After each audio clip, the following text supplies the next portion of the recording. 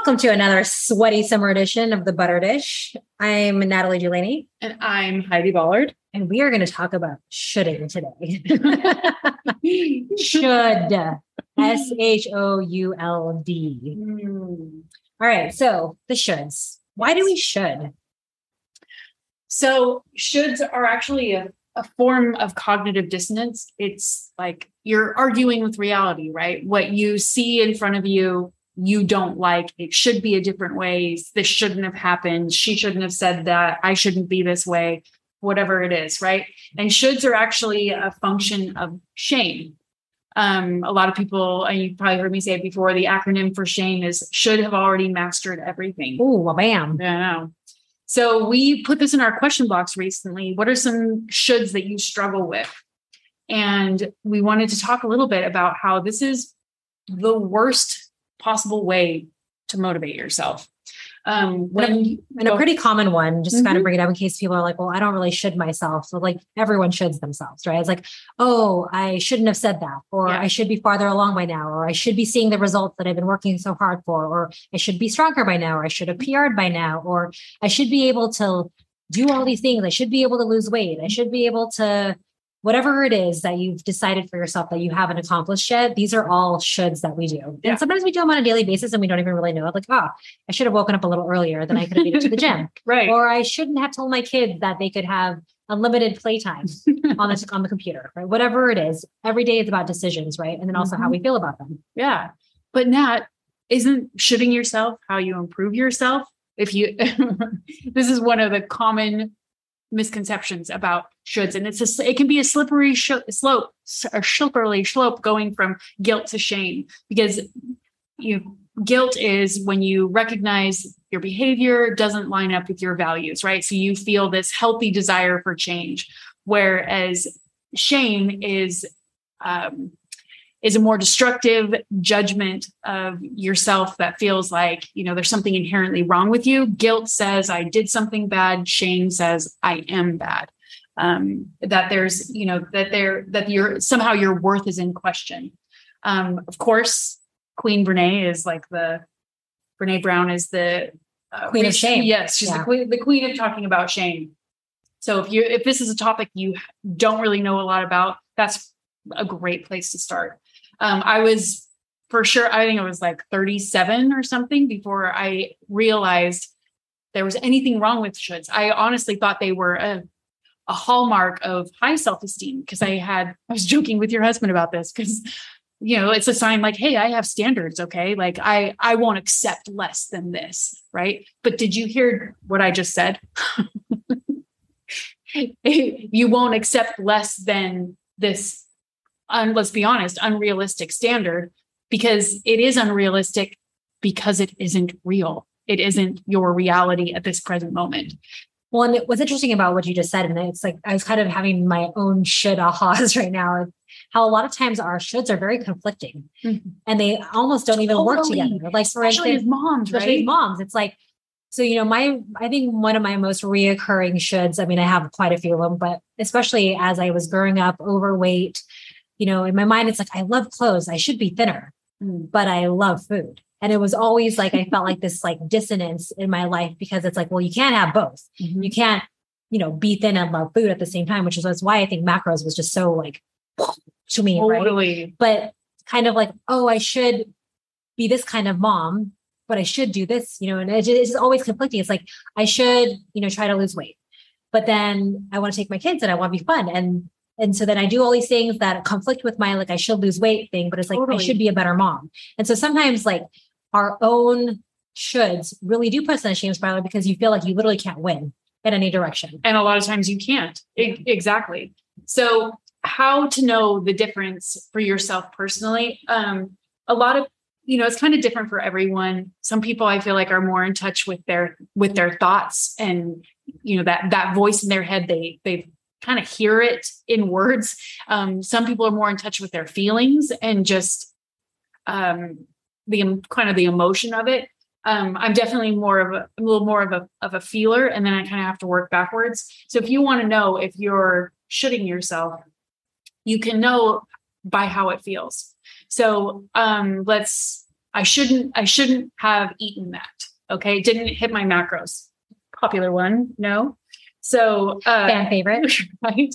I shouldn't have eaten that. Okay. So after you say that, how does that feel?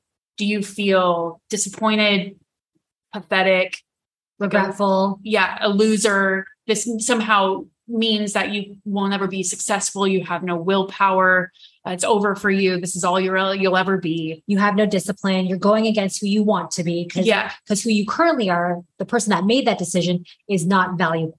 Totally. And their decisions are poor. Yeah. So that would be an example of shaming yourself. Now, let's take the exact same scenario, because things that happen outside of ourselves are neutral. So I ate something I shouldn't have to hit my macros, and I realized that wasn't worth it. Actually, if I had to do it over again, I would make a different choice. That feels very different. That feels like, hey, I learned something. I have a desire to change. This is motivating. I feel a little bit more empowered. Like I have a little more clear direction on how I want to do this moving forward. Okay. There's also a third option that you don't even have to, you can always just be like, tomorrow's another day. I don't even need to go to the shoulds, but we're working with shoulds today. It's a should themed episode. That's right. So one of the things that I feel like shame also really does is it loves to get just specific enough that you feel like a sack of shoulds, but not so specific that you can really like figure out the issue in like a normal problem solving way. So, it's a little bit like, okay, so we're taking that example of I should have hit my macros. So we zoom out a little bit of that. Okay. So are you a person that is allowed to make mistakes? Are you a person that has like the exact same stress and the exact same like variables in your life every day? Or is it fair to expect a level of perfection from yourself is it required to even make the progress that you want to make? Right? Like once we start zooming out just a little bit and putting this in perspective, then we can start unpacking it a little bit like, hey, okay, perfection is not required. I'm still a good person, worthy of love. I still deserve to be happy, regardless of my weight, regardless of what I look like, regardless of what I eat, right? These things we can kind of, once we kind of zoom out, we can bring a little more logic into the situation rather than getting all caught up in the minutia of the decision making, if that makes sense. Absolutely. Because I think that like you have shoulds that create like an energy of disappointment, right? And I think our decision as far as like how long we allow ourselves to be disappointed by the shoulds really is contextual, right? Like kind of like what you're saying, how like, initially it's like, I shouldn't have eaten that. And then a lot of people like leave it like that and they sit with their shame spiral. Like, yeah. Gosh, like a better person would have done it. A more disciplined would have done it. Like you continue to berate yourself after having that experience, which you can't actually take back, right? Like you can't go back and uneat the thing, right? And then what Heidi presented about like the second one was like, okay, should have been that it wasn't totally worth it. I definitely exceeded my macros for it, but I know now. I know now that that wasn't worth it to me. And next time I'll just make a different decision, right? And giving yourself some compassion there for not meeting your expectations, the food and your own, is another layer. And then you have the shoulds that have like almost like should light, right? Like, oh, I shouldn't have done that. Oh, well, right. And then it's completely passing. There's like not even an extensive conversation about it, because the more you practice the giving yourself the benefit of the doubt for your shoulds, the better the narrative you create for your mind is. Because like any other toxic thought, the more we practice the shoulds, the better we get at convincing ourselves that we really should have. Yes. Right? Which is almost like, it's like I should have, worn black yesterday instead of today because now it's not clean and I really wanted today. It's like, okay, but maybe you needed to wear the black yesterday. It's like sometimes the regrets that we have, we spend so much time obsessing about them that we fail to be able to be present and live in the future. And it prevents us from taking a further step. Which is a very brilliant point to make, because a lot of times the mental dramas that we get caught up in are actually an avoidance of something larger, right? Sort of like that, you put off your paper to the very last minute, and then as a hysterical displacement activity, you clean your room. It's not an example from my real life at all. Not a personal anecdote? Not at all. Yeah. But it is definitely, and now this is not to say that like every time you say the word should, you should pinch yourself or something, but it is, paying attention to how you feel is super important because feelings drive all of our behavior, right? So if you're feeling horrible about yourself, about a decision you made, you're filled with, anxiety, frustration, sadness, whatever it is, those feelings drive behaviors that typically further your self-sabotage, right? You feel like, oh, I've really blown it. Well, then what do you do next?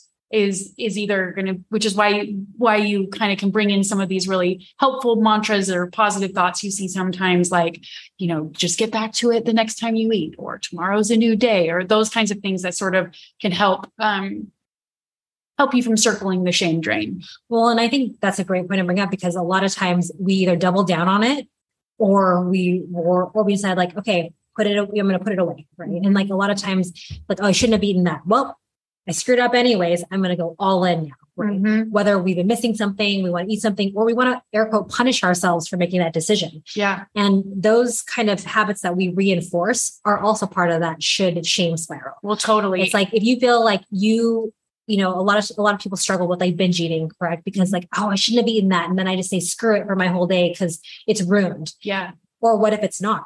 Well, right. Exactly. And that's a great example to bring up, because shame and perfectionism are like best friends. So if you're a person that's really hard on yourself for making mistakes, you mess up your macros. So then you overeat, and then you tell yourself, this is the last, this is it. Tomorrow you're going to be even more perfect to make up for it, which again, circling back to our original point, you're not accepting yourself in your beautiful flawedness, like all of us.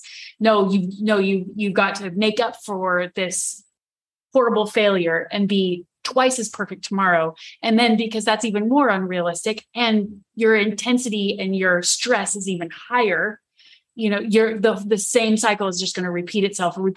And for whatever perverse reason, the perfectionism is so addictive. You don't say, oh, obviously this pattern doesn't work. No, instead you're like, you put even more pressure on yourself every single time you double down again. And then it just becomes a big old, I should be farther along right now. Yeah. Because every single time you try to like move forward in a direction that was blaming and creating an energy that was not positive in the other direction. Yeah. We're doubling down every day on that. And after a point, there is nothing left to give. Absolutely. Which again is why it's super helpful to bring in these kind of reframing thoughts. Like, you failed 99 times. Well, you found 99 ways it didn't work for you. And that is why you succeeded the 100th time.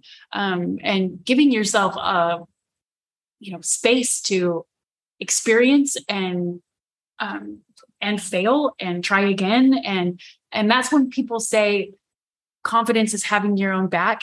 This is where you bring in that confidence, that where you have the opportunity to build your confidence, is how are you treating yourself in these kinds of moments? Because if you're treating yourself like you suck, like you're the worst, like you're worthless, that's compromising your confidence. Whereas if you can bring in some reframing, if you can allow yourself to make mistakes, if you can soothe and comfort and support yourself in these moments, that is where confidence comes from. It's how you treat yourself when you mess up is the birthplace of confidence. 1,000%. And I think it's like, it's not that we're trying to tell you guys that like you'll never should again. Okay. Shoulds are actually also part of the process too. It's like, oh, it's healthy. Like I should have probably not made soup today. It's 90 degrees. I think that's a fair assessment. Right? Yeah. But at the same time, it's like, okay. Yeah. It's all part of being human. That's what I mean when I say it's healthy. It's a human, it's part of the human experience. The only people that don't experience shame are, sociopaths. I was doing a stabbing movement. Yeah. So how do we cure a case of the shoulds? I think a lot of it comes down to also your level of self-care you're giving yourself and the amount of stress that you're carrying around with you. Yep. Because it's super easy to go into a shame spiral. That's a very, very common one that we've picked over and over again because it feels familiar. Oddly feels comforting to some of us to be like, well, here I am not doing it again. Yeah. Right? It's like, I know myself so well. Yep. I'm just going to give myself no passes for even trying or attempting the day because this is just who I am, right? It's like those cases of the shoulds are chronic. Totally. What do we want to do when something is chronic? We want to cure it, right? So part of it is like, okay, so I should have probably accomplished more today, but I didn't.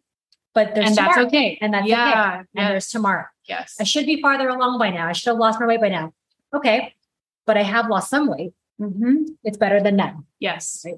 I shouldn't have made, soup for dinner. Okay. But there's food. Yeah. Totally. And people get to eat. Yeah. It's all about reframing the way you give yourself these kind of negative thoughts. And like everything, like yin and yang, like every negative thought should have a positive thought attaching to it. The way you speak to yourself allows yourself to create room for growth and also motivation to actually do the things. 100%. Because I don't know if you guys felt like an actual physical sense of stress relief as she was like adding those sort of tag on phrases at the end. If you're constantly at, that episode we did with, about the stress thermometer. Yes. Like if you're constantly at an 8 and so you ping to 10 or above in a nanosecond, when you're at the edge of what you can handle, that's when your coping skills kick in. And lots of times those are not coping skills that are going to help you achieve your goals. There are things like emotional eating. There are things like blaming somebody else or behaving in ways that only create more personal shame. So then you are caught in that cycle as well, right? So bringing in that self-care where you're really reducing the stress that you're experiencing down to below a 6, so that you can actually, use your whole brain, for example. And access the part of it that's not feeling threatened by your own personal self. Yes. A lot of times you guys trash talk yourselves and it's like, shocker, my toxic thoughts are not motivational. Yeah. The ones that you keep saying to yourself over and over again are not all of a sudden going to inspire you one day. Just like you wouldn't say it to, you hear us always say daughter, sister, friend, or even child. Yes. The more you berate yourself for not accomplishing things, the less motivation you're going to have to actually accomplish those things. Yeah. And then they almost become like toxic goals to you. Totally. Because of the amount of access you don't even allow yourself to actually accomplish them. Yeah. Drill sergeanting yourself is not a way to motivate yourself. It might work in the short term, but it's going to compromise your relationship with yourself in the long term. So if you want to get off of the up and down cycle of how you feel about yourself or whatever, how your goals appear, being kind to yourself and motivating yourself from a place of self-support and self-love and self-appreciation, that is what is going to get you to your goal. And you'll actually be able to see it and appreciate it and be happy about it. And then those shoulds will probably turn into other shoulds because as you meet your bar, you exceed it. You'll set yourself up for another one. But the key is to also get out of the patterns of the same shoulds over and over again, because obviously they haven't been productive to you up until this point. They're not going to be. Well, right. And like what you're talking about, like those shoulds will show up at like greater and greater and greater goals, greater and greater and greater points of growth. So, every time you level up, you'll probably find a nice little crop of shoulds. A fresh new crop of shoulds. All right. So all this to say, stop shitting yourself. Be good to yourself. Yeah. No more masturbation. You got to say where that quote came from. I don't even know. Just found it in my should notes. Oh, wait. It was, what was it? It was Dr. Albert Ellis. There you go. I did know. Well, and on that, Dr. Ellis's note, we bid you adieu. Whew, you made it. The butter dish didn't melt your face. Thanks so much for hanging with us. If you enjoyed that episode, we'd love it if you would subscribe, share it to your social media, or leave a comment. That all really helps, so the kids say. If you want to find us, you can find us at Instagram at Butter Your Macros. On the web at butteryourmacros.com. Twitter and TikTok at What's Up Butters. And we'll see you guys on the next episode. Thanks.